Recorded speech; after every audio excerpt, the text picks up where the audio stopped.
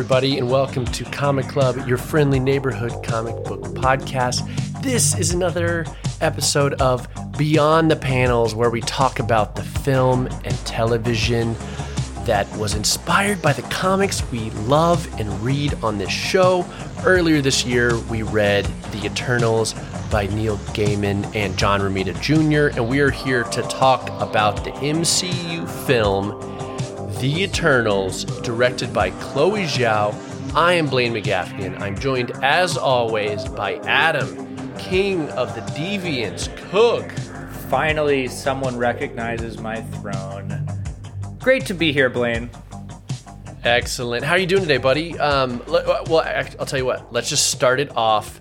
Tell me how you saw The Eternals. I think that's always a good way to start. Tell me about your experience, and then what do you think? Whenever you were walking out of the theater, what was your initial takeaways? Okay, I went to the movie theater. Eternals, only in theaters right now. We got, That's right. We were a little bit spoiled. We had a few movies that were big premieres, and we thought, do I need to see this in theaters when it's just on Disney Plus? Well, Eternals takes that question out of the whole conversation, because you got to go see it in the movie theater. So I went to the Alamo Drafthouse, and leaving the theater, I was honestly, I don't want to just rain on anyone's Eternals parade, but I was just glad that the movie was over when we were done. It was a long one. I thought it kind of dragged a lot. Overall, didn't love it. Not my favorite Marvel movie, but still a lot to talk about. What did you think about it, and how did you see it, Blaine? Same as you. So I went to the theaters, and it was one of these, as a father, getting away is kind of tough. And I actually, my daughter did a little slumber party over at the grandparents, and I was like, Kate, I'm going for it. I got a pod. I have a duty. To the Comic Club audience. They have to know my takes. They need to know. They demand about this. They demand it. They need to know what I think about this film. So I went to the theaters by myself, sat there drinking a couple brewskis, and Lord, just like you, found myself, wandering. This thing was so long, and talk about pacing issues. We are going to get into the things that we liked, maybe what stuff kind of worked, and talk around it. But I think there's no two ways about it. This was a stinker of a Marvel film. This is among the, bottom of the barrel. It's so weird at the same time because, I was so hyped for this film, seeing the trailer, because I'm like, ooh, Chloe Zhao, Academy Award director Chloe Zhao. Oh, she's got some leverage. She's going to film this on location. She's doing it her way. This isn't just going to be, the run-of-the-mill Atlanta stuff. And then lastly, we decided on Comic Club, let's go look into these characters. What can we find interesting about them? And I think you mentioned this, Adam, whenever I asked you, what do you think of the film before I had even seen it? And you're like, kind of like the comic, like Eternals are, they kind of suck. Like they're just kind of not cool to begin with. It's hard to make, I don't want to say bad characters, because any character can become cool and, have enough pathos or whatever with the right lens. But there's just so much going on in this film. I mean, you're assembling the team, you're explaining their powers, you're having to characterize them, you're having to do love triangles, you're having to introduce villains, you're doing twists. I mean, way too much is going on in this film. There's so much that's going on, and there's really just not a lot to grab onto. Like, there's not a great character that you really are just following, you're rooting for. Obviously, they're positioning Cersei to be the lead of this, and they're tapping into something about her character that they really liked, trying to, show her love for humanity. I think that's probably the right way to go about it, but it just doesn't work. It just doesn't really land. You're not invested enough in her arc. I really just didn't care that much about her relationship with Icarus. You really just want to see the team together and the team dynamics. They spent so long just getting the team together. And then even when they were together, it was just fractured. You didn't really get to see them be the Eternals. Yeah. And just a lot of things that just, I don't know. I guess it really, like I said, it reminded me a lot of the comic. And I just didn't necessarily think that comic was the best platform to launch a huge movie off of. And it's really interesting to me that they decided to bring Eternals into the fold at this point in the MCU. Obviously, there's a sense of scale in the MCU where they introduce these villains and heroes with huge powers, so they have to outdo that the next time, right? They got to up the stakes every time. So the Eternals seems like a real natural way to keep upping the stakes, kind of plant a few seeds of incredibly powerful beings here and there, but they're just kind of lame. They're just not that cool. Yeah, there's a couple things going on that you mentioned that I wanted to call out. And one of them is there's kind of two themes as I kind of see it in this film. And that's one, Eternals' mission. And then the twist is, okay, their mission is to eliminate all the deviants from Earth so that humanity can flourish. And they do so, and they're left wondering, okay, what next? You know, our God is not really telling us what's going on here. And then they find out later, and we as an audience find out later, which, you know, could we as an audience maybe even known that sooner? Would that have changed anything? I don't know. But that actually no, humans are going to be a sacrifice to birth another god, to birth a celestial are the gods of this universe. So that's one. And I think I want to talk about what you said is the lens they chose to do that is the Eternals' love for humanity. I think we see Druig, he loves humans. We see Phastos, he has a partner and a kid, so he loves humanity. But Cersei, we don't really see much. I mean, we see Dane, Jon Snow, I can't even remember the actor's name now, but her relationship, and it is just played for jokes the whole time. They're quipping around. He is not funny. And I don't Harington. know. Thank you. That did not work for me. And okay, so if that sort of love for humanity piece is not going to work, then let's maybe try the other side of things, which is the family aspect, right? And that's what Marvel does, I think, better than anybody, is the found family. We're a team, you know, the Captain America and the Iron Man and the Avengers, and we're a family, and the way we look out for each other. And yes, families fight, of course, like any family.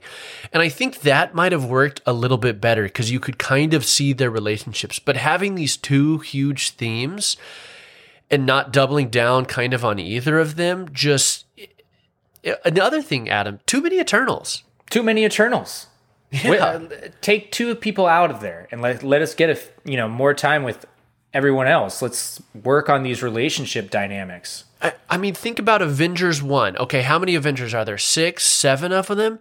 And they took, 5 films to work up, to introduce them one by one. And all those characters are more well-known than any Eternal. And here, they have 8 Eternals, 9 Eternals, and they throw them all together in one film, and they expect us to know who they are. Well, it's interesting because, the Avengers worked so well as kind of, the conclusion of this first phase.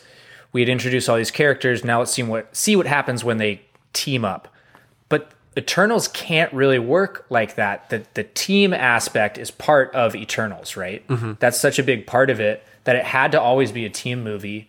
But like I said, they don't give us the team. It takes so long to actually get to the team. They were trying to go around this team movie. I mean, yeah. I don't even know what the thought process was in some of the decisions here. One of my biggest kind of qualms, and hopefully we'll move on to some of the things that we liked here in a second, but just too much explaining, too much exposition. Just so much information dumping. Oh, this happens because of this, but here's the origin of this, and this is this god's relationship with it. Just explaining things. And to the point to where I, as an audience member who was pretty well versed on this story going in, was having a hard time tracking some of the things that they were saying. And to kind of compare that, to go beyond the panels, Yep. Compare it with another movie that just came out that has to explain a lot and do a lot of world building. Dune, right? Yes. I think Dune was the case for how you do it. This is how you explain things.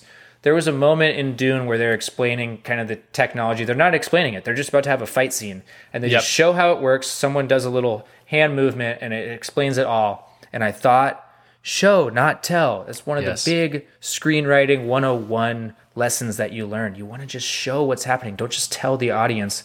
Too much telling in Eternals, not enough showing. I mean, here's the thing. Just going down a quick Dune rabbit hole here. Go down it. We've seen a bunch of films over the past 3 years. Disney, we've got some Star Wars movies. We see Mandalorian. We see all this stuff. They are really targeting the 4-quadrant spectrum, kids to all ages, to everybody, new fans, old fans, everybody. And to do that, you kind of do have to sometimes over-explain. I think sometimes they do kind of undermine the intelligence, and I think that's something that Dune did that I feel like I haven't seen in a modern blockbuster in a long time. Exactly what you said is they don't really explain much at all. They just throw you in, and they just expect you to freaking figure it out. You don't need to explain how spice is going to help interstellar space travel. They just say it once, and us as an audience is like, yeah, okay, that makes sense. All right, yeah, okay, I get that. Okay, and it's a psychedelic, and it's like you just start picking it up as you go. And I thought the same thing as you, is they were just talking and really explaining the history, and it just got wild. Okay, let's get to some positives here. Let's just start off with this big blanket question. What worked for you? What aspects of the movie were clicking? What was some cool stuff? Okay, one of my favorite parts of this movie, until it was one of my biggest questions, was Kumail Nanjiani. Yes. I thought that he nailed it. I thought this guy gets this movie, he gets this world, he gets how to play in this sandbox. They always talk about playing in the sandbox. Yes. He knows how to play in this sandbox. He knew exactly when to ham it up, kind of do his eyebrow raise at the camera, yes. and then when to turn it on and be serious and actually take things serious, even though it's like some ridiculous, CGI dog monster. That is, I think a fine line to dance, and not everyone got there. I think Richard Madden, way too serious, too just brooding. His performance. Yeah, not having fun at all, and that's the character in a way. But there were just some clear hits and misses. But Kumail, I loved. What was something that was working for you in that? Well, I wanted to comment on what you said, just because it really is so rich, and I think it's so interesting to kind of like see some of the stuff about this film. And Chloe Zhao, what she's talked about is that she loves, or one of her big inspirations is Zack Snyder. Adam, is there something you wanted to say real fast? Well, I do want to talk about Zack Snyder real quick. Keep going with what you're going to say. I just want to put a button on the Kumail part. Let's put a button on it. The only reason I say that is I've seen an interview where Chloe Zhao talks about, I love the sort of tone of Zack Snyder films. And that is what Richard Madden was doing. And the reason I mention that is it's okay to have that, but you get these tone clashes in the film.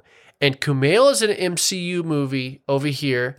And then you have, and so is his valet. I forgot to mention him. We talk about humanity. His valet was freaking hilarious, and their interplay was so good. And I cared more about him than I would care about Kit Harington any day of the week in this movie. And he was great. Him and Kumail, God, that was great. They were both in MCU movies. Then the rest of the cast, and Chloe Zhao was doing something different, and it wasn't always hitting, but she was kind of going for it. But the problem is these tones just did not match, and they did not meet in any way. And I couldn't agree more. Kumail was fantastic. He was fantastic, but where did he go? He disappears for the final battle. All he does, he just says, I can't do it. I can't face whoever the name of the crazy god is, and I can't face Icarus. I gotta go. Peace. That was I can't believe that they didn't follow that up at all. And he never came back in the battle. I honestly like that had to have maybe have been some who scheduling because COVID. I don't know. That seems so inexplicable to me that especially because I didn't, there's so many Eternals that you kind of lose track, or I did. And then they started doing the Unimind and where they all start floating and doing the Unimind. And then I started taking stock of who all the Eternals were again. I was like, wait a second. What about Kumail? Like he's got to do the Unimind with them, right? And they just didn't show him. And then at the very end, he's back and hanging out with Cersei again. I'm just like, what's going on here? What happened here? I did not get that. Didn't get that at all. Seemed like a huge oversight that they just forgot about, basically. Oh, wait, we have to wrap up this character's arc? Yeah. So that was a bummer. But the Zack Snyder aspect is really interesting because I'd heard that a little bit too, and I think you encapsulated it perfectly. There's room for Zack Snyder's take on comic books, and there's room for Marvel movies. They are not the same. They are very different takes on the source material, and maybe we've just been conditioned to expect that kind of Marvel fun along with our action and, and emotion, and missing that left us wanting a little bit more when maybe we thought, we've always say we want these auteurs to come in. Marvel is so driven by producers. Yeah. Wouldn't it be cool if someone did something different? I don't know. Maybe I don't want something different. No, I disagree because I don't think that's what our problem was. I think the problem was that the tones did not match because that's not what she was doing. This did not feel like Chloe Zhao's auteur vision. That's what I thought too. Why hire Chloe Zhao if you're just going to have her make? Yeah, this feels like Chloe Zhao. And then somebody was saying, yeah, but we got to make this funny. And then, yeah, but let's go back and do some reshoots and do some inserts and do some ADRs where they're doing one-liners and stuff like this. And then tons of previs. You mentioned the dogs, the enemies of this. The deviants, man. The deviants, there's so much that, is kind of out of her, Malekian, beautiful, golden hour stuff that, you caught some of that in the film, but this is not an auteur film. Like you said, you have to learn how to work within the studio system to a degree. And I think people like Coogler for Black Panther, and then I think of Taika Waititi for, they both James Gunn. They were both able to make their own films that are very much MCU films. Very much. And then some people just don't. I mean, think about Edgar Wright. Edgar Wright wasn't able to make his. Couldn't do it, so he walked away. Yeah, exactly. So it's a really interesting point. Okay, I wanted to talk. You guys talk. You talked about a character. I wanted to talk about two characters that I really dug. Go. Druig and Makkari. Great. I loved them. I love Druig and Makkari, and the reason I lumped them together is because they kind of have this little nudge romance. He's kind of giving her the flirtiness. She's doing sign language, the ASL. I'm loving it. And I've seen. Did you ever see Sound of Metal, Adam? I never did. I really wanted to. Okay, yeah. Her name's Lauren Ridloff, and she is in that and does signing. She is a deaf actress, and she is also extremely beautiful. Like every time she was on the screen, I could not take my eyes off her. But man, Barry Keoghan, however you say his Irish name, he is such a weird kind of actor. He has this unsettling kind of like demeanor about him. Well, it's his eyes, man. His eyes, this squintiness, and he plays a perfect Druig who the whole time I was like, okay, is he the final boss? Is he the bad guy? What is this guy going to do? Yeah. What is he going to do? And then he wasn't purely that sort of evil or, he was conflicted because he loved humanity, but he controlled them. And then he had this one little one-off scene with Kumail where he's like, oh, the famous actor. He's like, oh, I'm also director too. He's like, oh yeah? He's like, what did you make? He's like, I did some YouTube content. He's like, how many views? that little banter, I was like, okay, he can play the devilish, scary kind of creep, Druig, but he can also like mix it up with Kumail. Okay, I really like this guy. Yeah, man, it made me look at him in a totally different way because I feel like I'd only seen him kind of either play evil characters that you're not supposed to trust, Right. or kind of meek. He has this really great role in Dunkirk. I don't know if you remember. Oh, yeah. He's kind of this meek person that just kind of gets taken along for a journey. And I always thought it was really interesting. I don't know how to pronounce his last name either. Barry Keoghan, I think is Keoghan. Yeah, I think it's a soft G. Whatever that means. Our Irish listeners, please get at us. But he was the original cast, and they even shot the pilot for Y: The Last Man. He was supposed to be Yorick. And I always thought that was so weird. But now seeing this, I see kind of his impish side, his fun, lighthearted, carelessness kind of side. And I thought, I understand why they would have cast him as Yorick, seeing this performance of Druig. He was definitely one of the best parts. I loved his chemistry with Makari. They were great. Yeah, and he's in another film earlier this year called The Green Knight. If you've seen that, check it out. Again, he kind of plays these kind of scary figures, but I totally dug them. Any other characters you wanted to kind of call out while we're on the character train over here? Kind of felt like Angelina Jolie as Thena was a little wasted. That was odd. Very odd. It just seemed so weird to put this character that can't really do anything for most of the movie and then have a great, incredibly talented actress like Angelina Jolie. Not even just incredibly talented, but just a presence. She's a star. Presence. She just walks on screen and you're hooked. You're just drawn to her. Just felt kind of wasted for her, a little wasted for our previously mentioned Kit Harington. Obviously, they're just setting something up, but there's moments of, why are these people in it?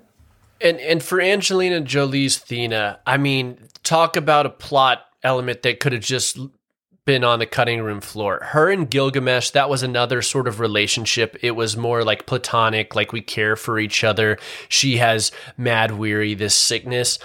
That was one that just straight up needed to go. It did not need to be in the film, and it felt like Angelina Jolie just like called them up and be like, I want to look really fucking cool in a Marvel movie. Make me the kind of coolest character, and I don't want to like do my. I'm not signing up for 9 films here. I just want to. I'll give you a week. Yeah. I want to look badass though, and because her fight scenes were pretty. I liked the sort of acrobatic movements of her, and she's like the best fighter. Her sabers were pretty dope, but I just don't know about them. Give me more of that. Give me more of that saber fighting. I wanted more Angelina Jolie, just flexing. Let her flex. What about what did you think of? Let's see, what is his name? Phastos, Brian Tyree Henry.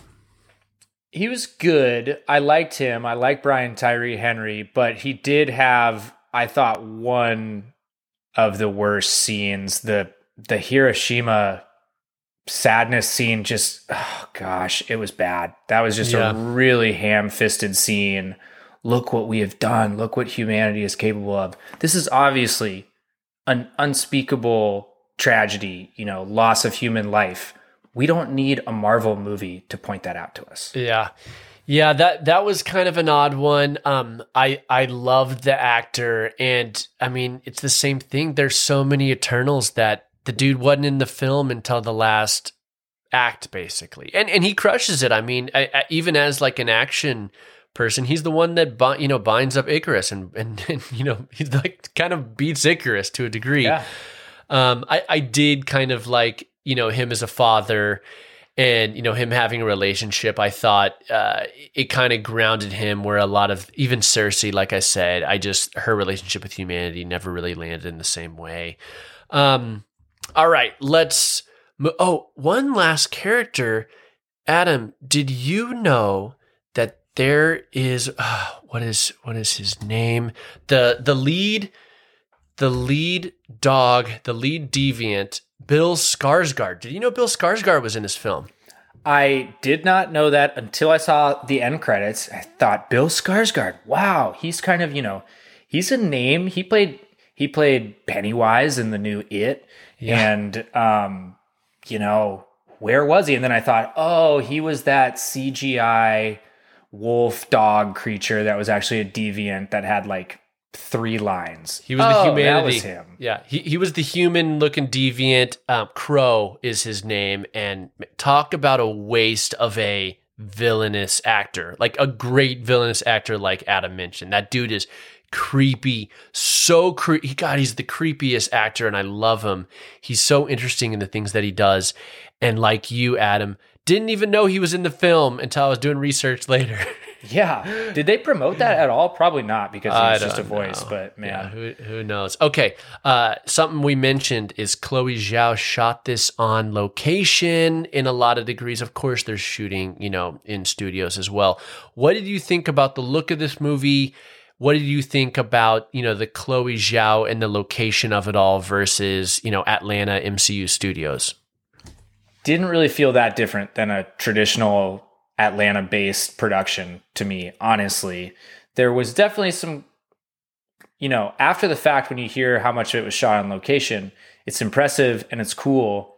But when you compare it to a lot of the other Marvel movies that are primarily shot in Atlanta, I don't think it felt that different. Didn't really feel like we were using these locations to their fullest degree. I think of, great location movies like the Mission Impossible franchise, where they go to these different places and you can tell they went there and they build an entire, huge set piece around the location.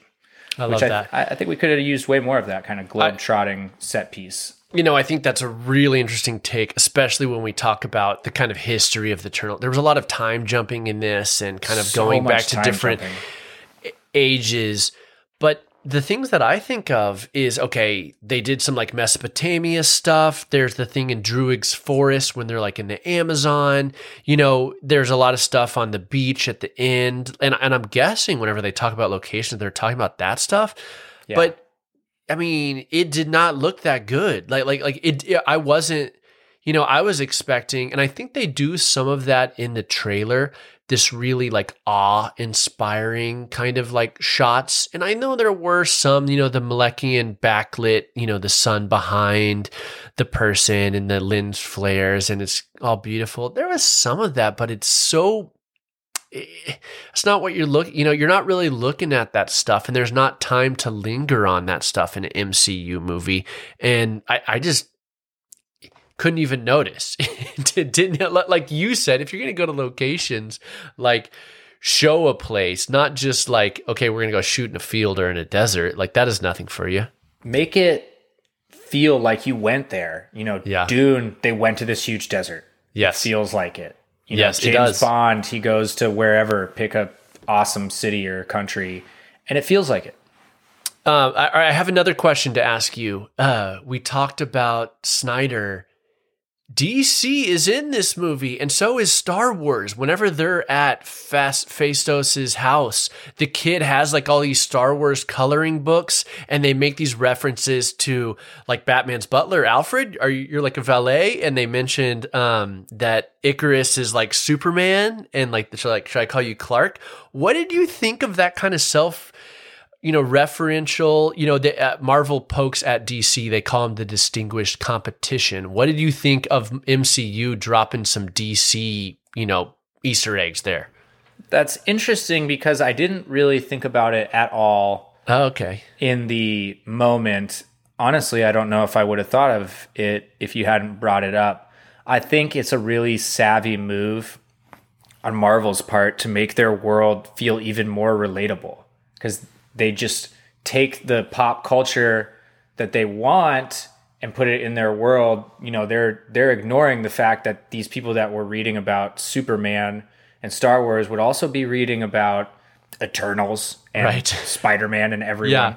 Yeah. And it's like a paradigm. It's really smart though, honestly, because it just makes it feel a little more rooted in our world and a little more how we would, frame things and compare things, because everyone uses pop culture to relate to things. It's honestly a really good, I think it's a testament to a really smart piece of writing, because I didn't even notice it and it just felt so natural for him to say, like Superman, that should have stuck out a lot more, but it just felt like something that the little kid would say in that moment. It stuck out to me. I was like, whoa, like they're going for it. And they do in comics often where they reference each other, and it's usually tongue in cheek. But I did like in this, it did not feel like a dig. And so I think it worked for both parties. Like you said, it worked for Marvel because it grounds the universe deeper into our world. It does feel like our world. Like it does feel like our New York City. If like that suburban setting where Fastos lives, it feels like a suburban setting with kids drawing on Star Wars coloring books and talking about Superman. And then I think it kind of honors DC in a way because, you know, I think Superman and Batman are just such touchstones of our culture that you don't even think of them as comic booky. You say Superman and it means more than just the big blue Boy Scout. It means like it means comics. You know, it's like Coca-Cola and Coke. You know what I mean? It means it means soda. It means everything. Right. We're talking about in the regular comic club programming, reading Klaus, and that's a character that you don't think about as being part of, you know, pop culture, but Santa Claus is someone that was invented. If there was comic books back then, maybe he would have been a comic book character. And I think that's such a great point that you made. Superman is the same way. People don't even think about the fact that he came from comics. He just feels like a fixture in our consciousness. Exactly. All right, let's move it on to the end. I want to talk about the end. All right, so the Eternals get together, they form the Unimind, they decide to side with Earth, and then they kind of split into two factions. We have a group who is in the Domo, who is made up of a team, Thena, Druig, and Makari, and they're going off into space, and they're going to go find some more Eternals. And then we have Cersei, Phastos, Kingo, and Sprite, who remain on Earth, and then what happens to them at the end, Adam? They get kind of like sucked up by Asheram, the celestial god, and what do they just kind of disappear? They disappear off Earth, and then they're going to go look for him. Is that kind of what happens with them? From what I understood, yes. He took them. Asheram, is that his name? I think so. Yeah. He took them from Earth, and he said, "You've decided to side with Earth and humanity, right? And I will spare Earth for this time, but I'm going to use your memories of humanity as judgment. So I'm going to review all your memories, and I will use that and then judge Earth upon that." That's what I understood the ending as. So he took them away. I don't know why he just took those Eternals and not the ones that went to space. You know, it's interesting that you even say that because there was kind of like another info dump earlier on that I didn't even think about where they talk about they store all their memories. The Celestials store all their memories in some sort of factory, in some sort of celestial factory. There's like this wall. It looks like blue chlorophyll or something like that. And, you know, that could be something where their memories get wiped, kind of like the book we read, Adam, like right, where maybe they restart them in the machine and they get their memories wiped, and one of their missions is to restore their memories. But that's what I want to talk about is where do we kind of think this is going? Adam, maybe I'll throw it at you.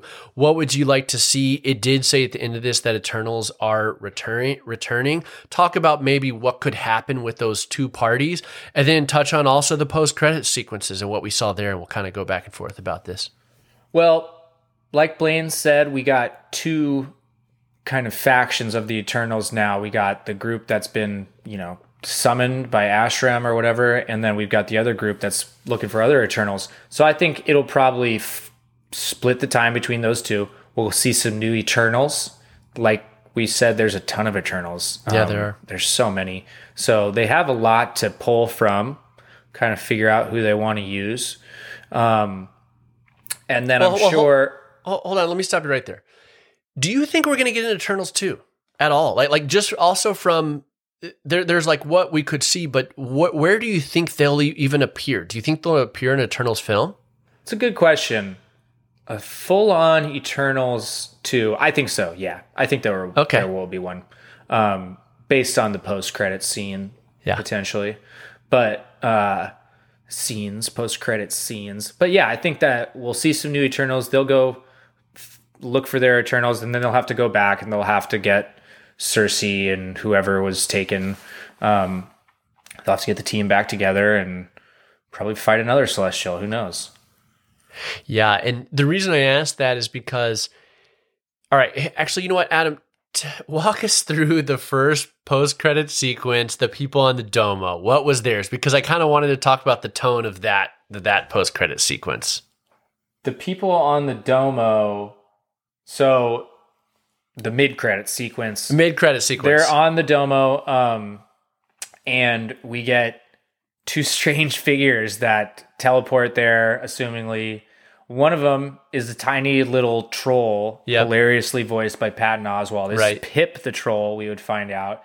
And then we've got a swaggering, sexy Harry Styles just strutting into the scene, announcing himself as Eros, Thanos' brother. He says, I'm an Eternal too.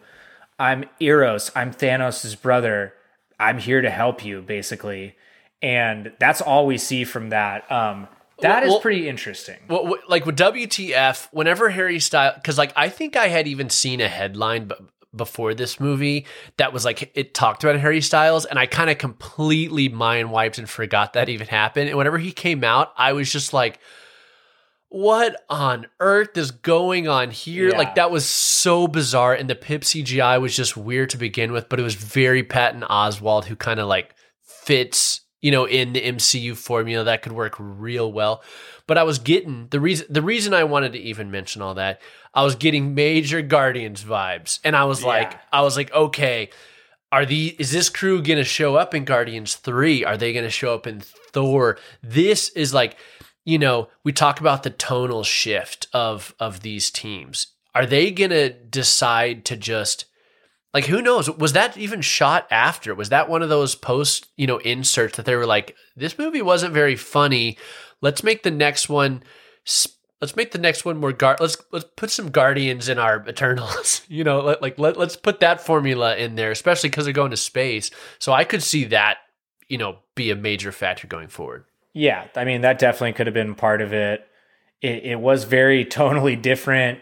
Pip, the troll, shows up. He's drunk. I mean, this is way different than what we've seen. He's just giggling and, you know, announcing Eros. Eros is also known as Star Fox. Star Fox. I always know him as Star Fox, and I don't know much about the character, but he is like the sex symbol of the MCU. It's weird. I'm really curious to see how they handle his character, because he kind of has a little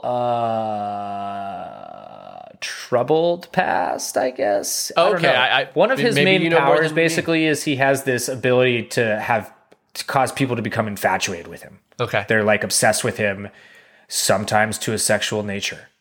And there it's you go. Oh, okay. A little maybe taking advantage of people. I don't know. We might have a different, works with Poison Ivy.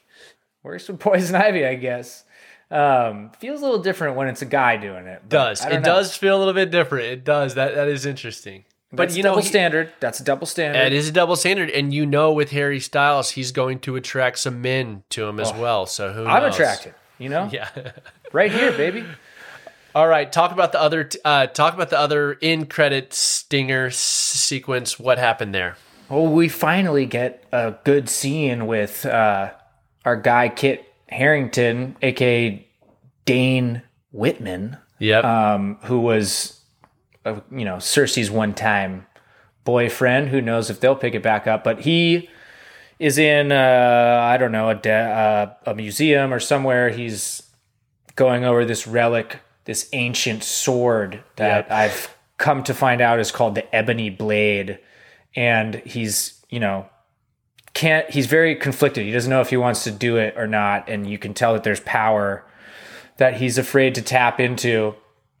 And he speaks to his ancestors and summons this blade. And then as soon as he does that, an unseen voice comes into our audio and says, "Are you sure you want to do that?" Blaine, have you read? Do you know who this is? I did. Here's the thing is, usually I'm chomping at the bit for lore in this stuff. And as soon as it would happen, I would pull out my phone and be like, who was that voice? And I really was like ready to get out of the theater at that point. And I looked it up a couple days later whenever I was doing research for this show. I was like, oh, that's Blade, baby. That's Mahershala. Let's go. Yep. What does that mean? I don't know. I have no idea. They've mentioned, so that's Mahershala Ali, who's going to play Blade. That's Blade, the vampire hunter, the Daywalker A lot of people don't know this. He is a Marvel character. Does he have a movie or a TV show? I think it's going to be a TV show is what I had heard, but those things change a lot, so you never know. But they've definitely announced a Blade with Mahershala Ali. Yep. And I wish, this is the internet, but I wish that no one knew who that was. And that we were just discussing this and no one could tell who it was. And we would just have to wait years to figure out how it played into it. And we would have so much fun debating who it would be.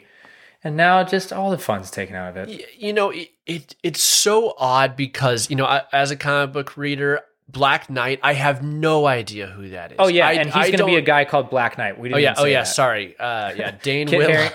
Dane Whitman becomes a character named Black Knight. I don't know anything about him. I don't know I know what he looks like, and that's about it. I think he was maybe big in the 90s, but I know, you know, we talk about our ongoing roommates of the show that Adam was living with a while. Why don't you tell it, Adam? Yeah, I after I had seen it, I've been living with our friends Chris and Celia. They're married, and they saw Eternals before me, and they were saying, "You got to go see it. We want to talk to you. We want to ask you about the mid-credit scene. We want to ask you about the end-credit scene." And they're kind of newer, sort of entry-level comic book fans, not even comic book fans, but MCU fans. They've gotten deep into it this past year, and I got back from the movie and I was ready to talk about it, and then I find out that Celia knew way more than I did because she had done research, and she said I couldn't wait. I had to find out who it was.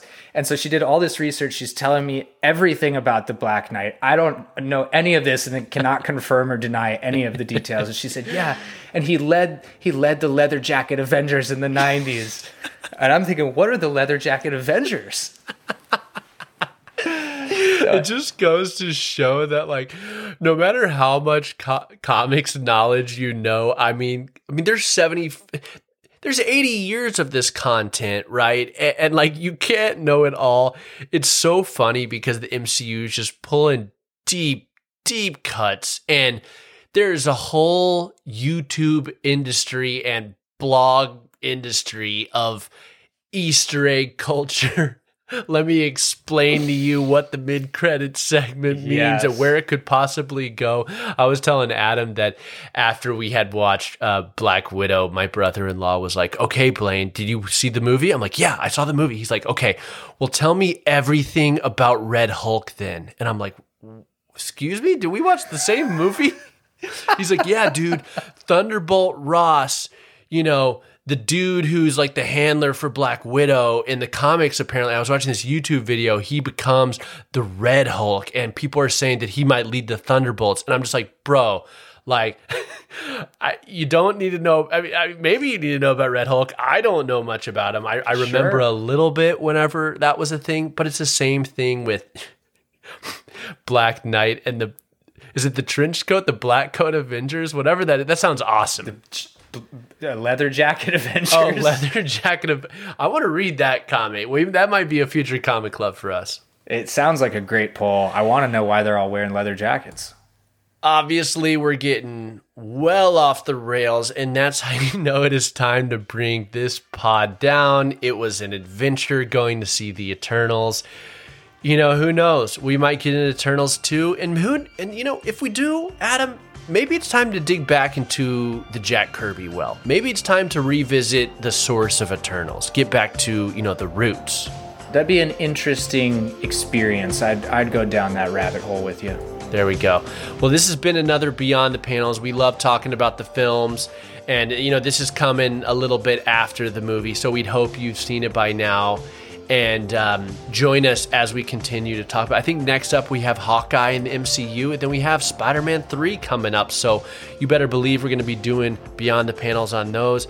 Go tell a friend about the show, like and leave a review. Join us this month as we read Claws, and that's going to wrap it up for this episode. Adam? Comic Club out.